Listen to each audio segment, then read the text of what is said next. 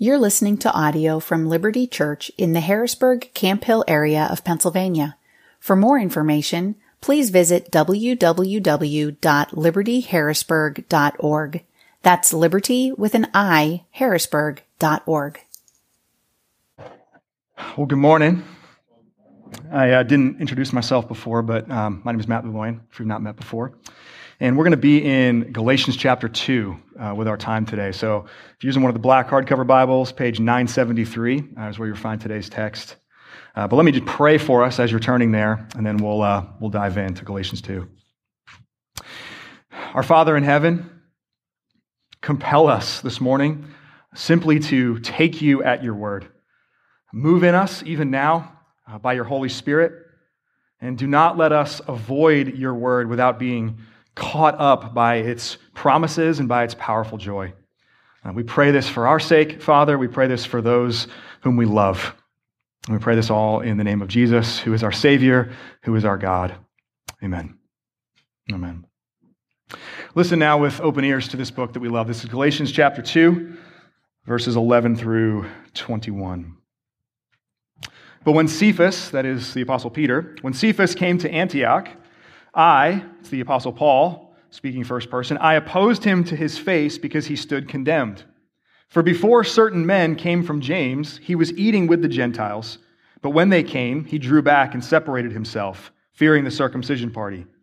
And the rest of the Jews acted hypocritically along with him, so that even Barnabas was led astray by their hypocrisy. But when I saw that their conduct was not in step with the truth of the gospel, I said to Cephas before them all, if you, though a Jew, live like a Gentile and not like a Jew, how can you force the Gentiles to live like Jews? We ourselves are Jews by birth and not Gentile sinners. Yet we know that a person is not justified by works of the law, but through faith in Jesus Christ. So we also have believed in Christ Jesus in order to be justified by faith in Christ, and not by works of the law, because by works of the law no one will be justified. But if, in our endeavor to be justified in Christ, we too were found to be sinners, is Christ then a servant of sin? Certainly not. For if I rebuild what I tore down, I prove myself to be a transgressor. For through the law I died to the law that I might live to God. I have been crucified with Christ. It is no longer I who live, but Christ who lives in me. And the life I now live in the flesh, I live by faith in the Son of God who loved me and gave himself for me. Verse 21, I do not nullify the grace of God. For if righteousness were through the law, Christ died for no purpose. This is God's word. This is, and perhaps you're familiar with it, this is a fairly well-known incident in the New Testament. It's not every day that one of Jesus' apostles calls out another one of Jesus' apostles, especially in a public, broad way. And the backdrop for this confrontation, is a racial and cultural conflict. You heard it back and forth in Galatians 2. Gentiles and Jews, Jews and Gentiles. This was the conflict between these two groups of people. There were those who descended from Abraham, those who could trace their bloodline back to the original 12 tribes of Israel, those who were given the laws of God through revelation to Moses on Mount Sinai, and there was everybody else. The early church had to labor for unity. They had to labor for reconciliation among different races. And if you were with us last year in our series through the book of Acts, you saw that, initially the church was almost solely made up of people from a Jewish background. It was almost all people from a Jewish background that came and put their faith in Jesus. But soon enough, although it was through significant reluctance on the part of some, soon enough, Gentiles started putting their faith in Jesus too and pouring into the church. The Apostle Peter, or Cephas as Paul calls him here, he was one of those Jewish background Christians who wrestled with this prejudice. He was really reluctant to welcome Gentiles into the church. And if you're with us in the series in the book of Acts, you saw that. Jesus had called his disciples to go from Jerusalem to Judea to Samaria to the ends of the earth to start to break beyond these racial and ethnic barriers. Peter was reluctant. And Jesus actually had to show up to Peter in a vision and tell him 3 times over, Peter, stop calling people unclean whom I have made clean. Stop doing that. Just because of the food they eat or their circumcision, uncircumcision, their lack of abiding by these ceremonial laws, stop calling these people unclean that I came to make clean. Though we're looking at in some ways, this whole passage this morning, I want to especially focus on the first half of verse 14. So look there again at the first half of verse 14. Paul writes, "But when I saw that their conduct was not in step with the truth of the gospel." So there's these 2 massive components there in that statement. There's the truth of the gospel, and there's conduct that is in step with that truth. Gospel truth, gospel conduct. So we're just going to spend the rest of the time we have together this morning considering those 2 things and how specifically they shape our thoughts and shape our pursuit of racial reconciliation. So first, let's talk about gospel truth. Gospel truth. The entire book of Galatians, this whole letter that Paul writes, is about fighting for the purity of gospel truth. And namely, as it says there in verse 16, that justification does not come by works, but only by faith in Jesus. Now, what does that mean? There's a lot of big Christian words and theological concepts in that. Justification is a declaration of innocence. Even more than that, a declaration of righteousness. It's how God declares sinful people not guilty of their sin. Sin is not, Paul is saying here, a debt that we can work off. And what's more, nothing that you and I do can add to Jesus' work through his life and his death and his resurrection. So the gospel is not Jesus plus something else. The gospel is only Jesus and what he's done.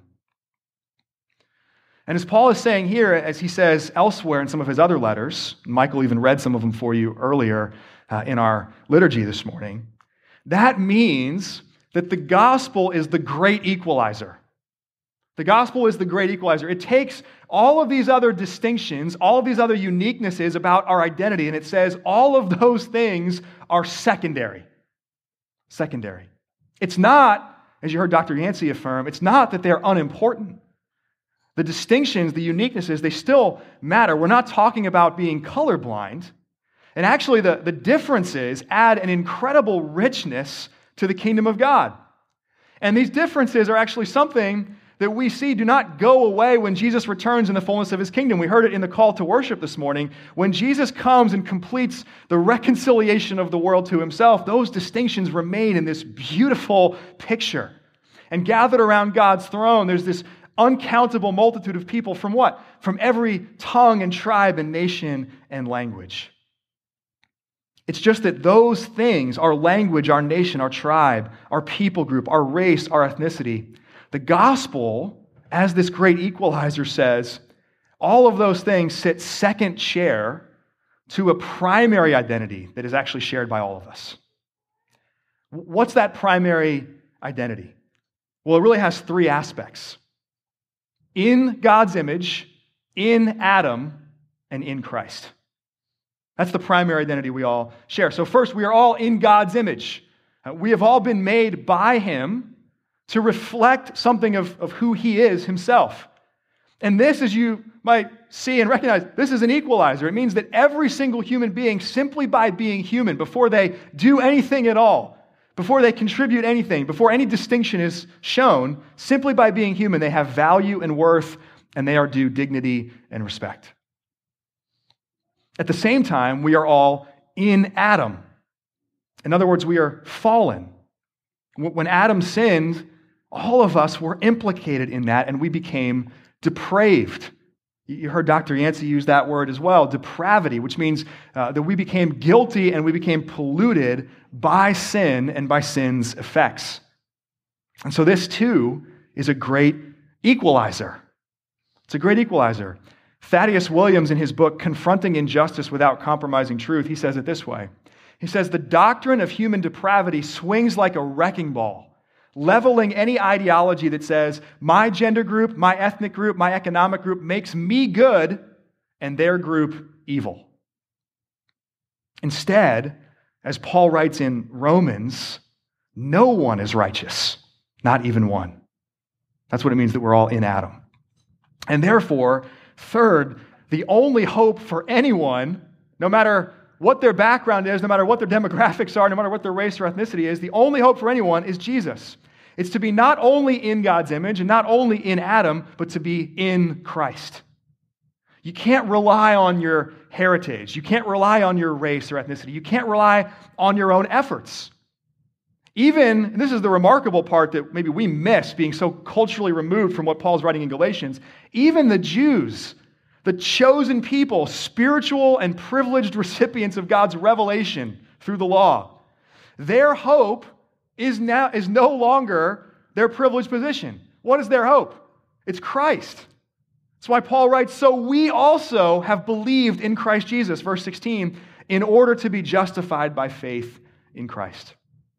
Or as he goes on to write in the very next chapter in Galatians 3, there is neither Jew nor Greek, slave nor free, male nor female, for we are all one. How?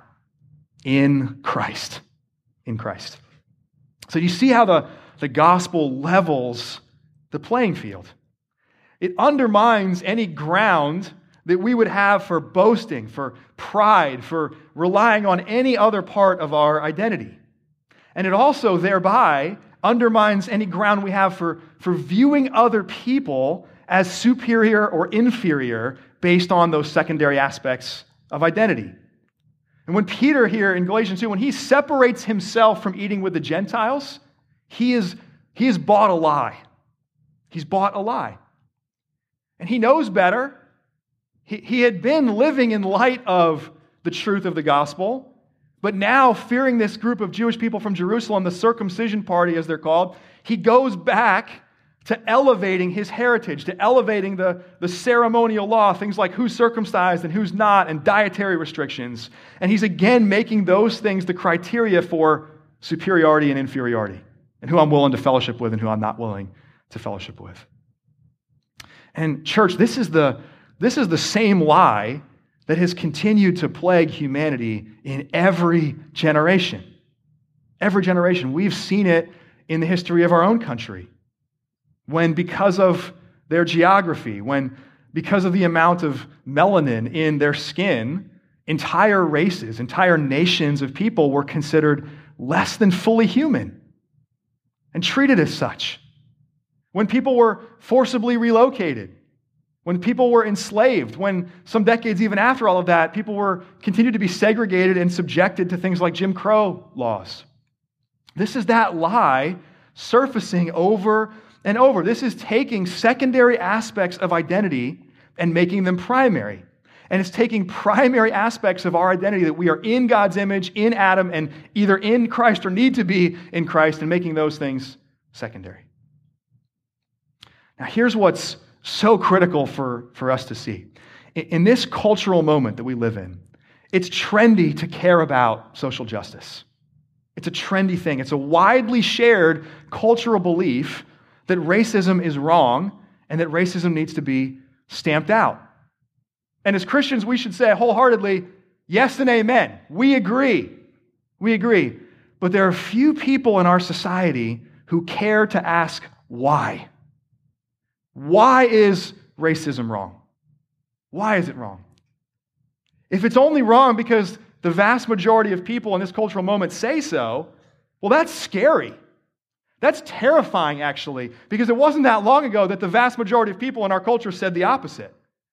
Just like even right now, today, the vast majority of people in China seem to be okay with subjecting millions of their ethnic minority Uyghur population to labor camps and concentration camps.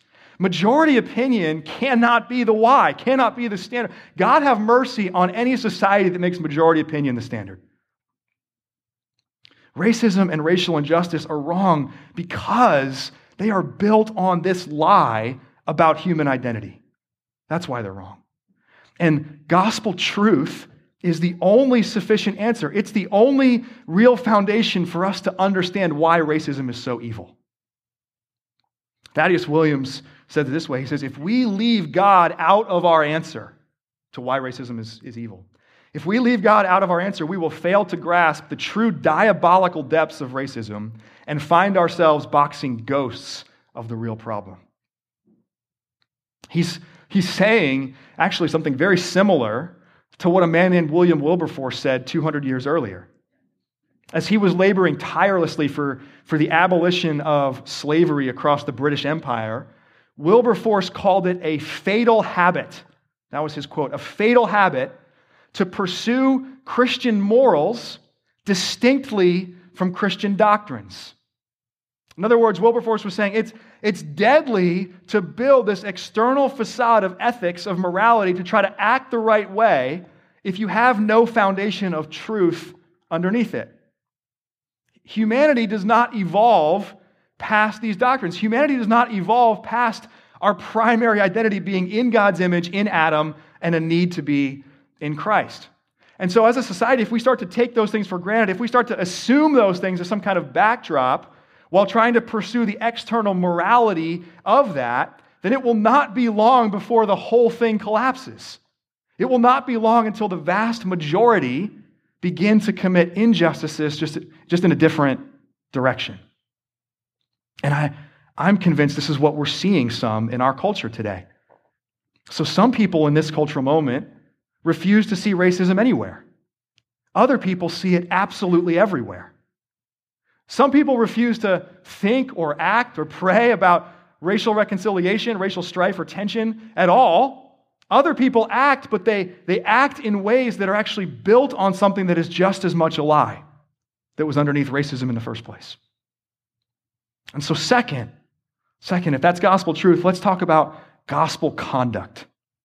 Gospel conduct. What does it look like to relate to people, all people, but maybe in particular people of other races and ethnicities, in a way that is in step with the truth of the gospel? That's that line in verse 14.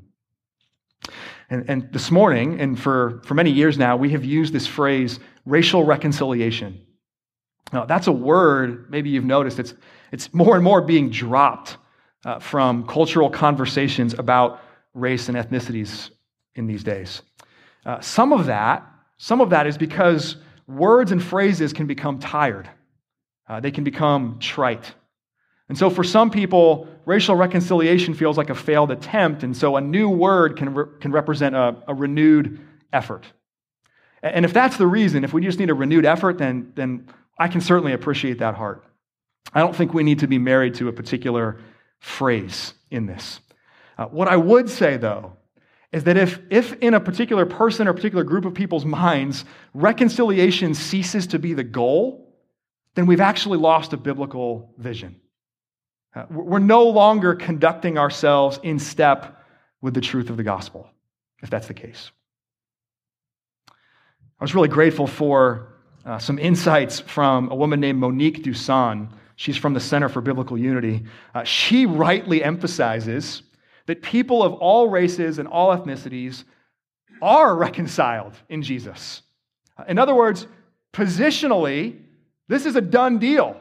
This is a past tense thing. If you have put your faith in Jesus, then you positionally are reconciled with people, with different kinds of people who have done the same. And so our pursuit of reconciliation, of reconciled relationships with other people, is not us trying to create something new. It's actually us trying to live in light of what's already true. It's to step into the reconciliation that has been bought and secured by Jesus on the cross. But as we rejoice in that, as we rejoice in truths like Ephesians chapter 2 and Colossians chapter 3, which Michael read for us this morning, before we unfurl our mission accomplished banner, so to speak, we have work to do. It's hard work to live in light of this. It takes a long time for these gospel truths to fully permeate our hearts. It takes a long time to allow the truth of the gospel to transform our assumptions, to transform any prejudices that we might carry. None of us are beyond racial bias. None of us are beyond racial prejudice. I want you to remember this morning, even from Galatians 2, how long it took the early church, the people who actually walked with Jesus, how long it took the Apostle Peter Even here in Galatians 2, he goes back and forth. He's eating with the Gentiles, then he's not eating with the Gentiles. And then Paul calls him out, and we imagine he probably did go back to eating with the Gentiles. So friends, let's never overestimate ourselves. Let's never forget that we were in Adam, that depravity is pervasive in our lives, and that even when we are in Christ, even when we are in Him, it takes a lifetime for all of the expressions of our old in Adam nature to die. One degree of glory to another. It takes a lifetime for all of those things to die. So if anyone is less than in your mind, if there is something that another image bearer of God needs to do, needs to be, to receive your respect, then you are not conducting yourself in step with the truth.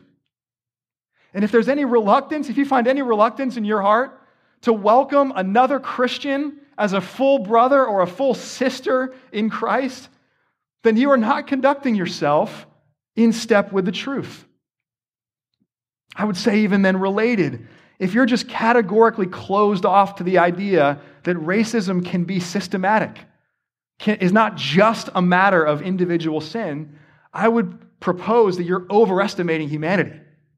You're overestimating humanity. You're forgetting that sinners make and maintain systems, and that our depravity, personal a matter as it might be that we need reconciliation with God individually, our depravity can actually become codified in cultures and societies, and it has.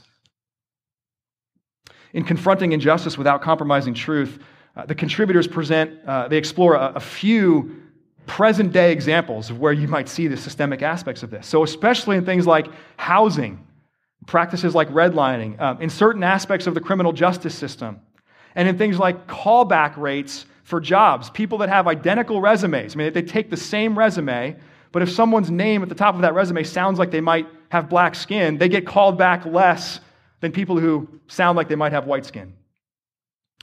Gospel conduct, conducting ourselves in step with the truth of the gospel, means that we don't flippantly dismiss claims like that. We don't flippantly dismiss studies like that. We learn, we pray, we act to see that primary identities remain primary and don't become secondary. Now, at the very same time, the gospel should always make us ask this question: is my approach to combating racism based on truth or based on a lie? Does my approach to combating racism, does that point to the grace of God? Or does it, as Paul puts it here in verse 21, does it nullify the grace of God? See, in this moment, a significant amount of our broader culture's fight against racism is based on a lie. It's based on a lie. It's based on a false gospel. In many circles, racism has actually been redefined. It's been redefined. So no longer is it defined as viewing or treating people as inferior based on their race or ethnicity. The new definition that has been proposed in some circles is prejudice plus power. Prejudice plus power. So some would say that if you're a racial minority, it's not actually possible for you to be racist. You don't have the power to do things with your racism, and so if you don't have power to do things with it, it can't be racist at all. Now, I understand that there's differences there, and that the effects of some of our sin can change based on the station we have in life, the position we have in life. But is that how God defines sin? Is that gospel truth? No, gospel truth says that wherever prejudice is found, that's sin. That's sin. See, we live in a moment where some people's sin isn't considered sin, and other people's sin is beyond redemption, beyond forgiveness.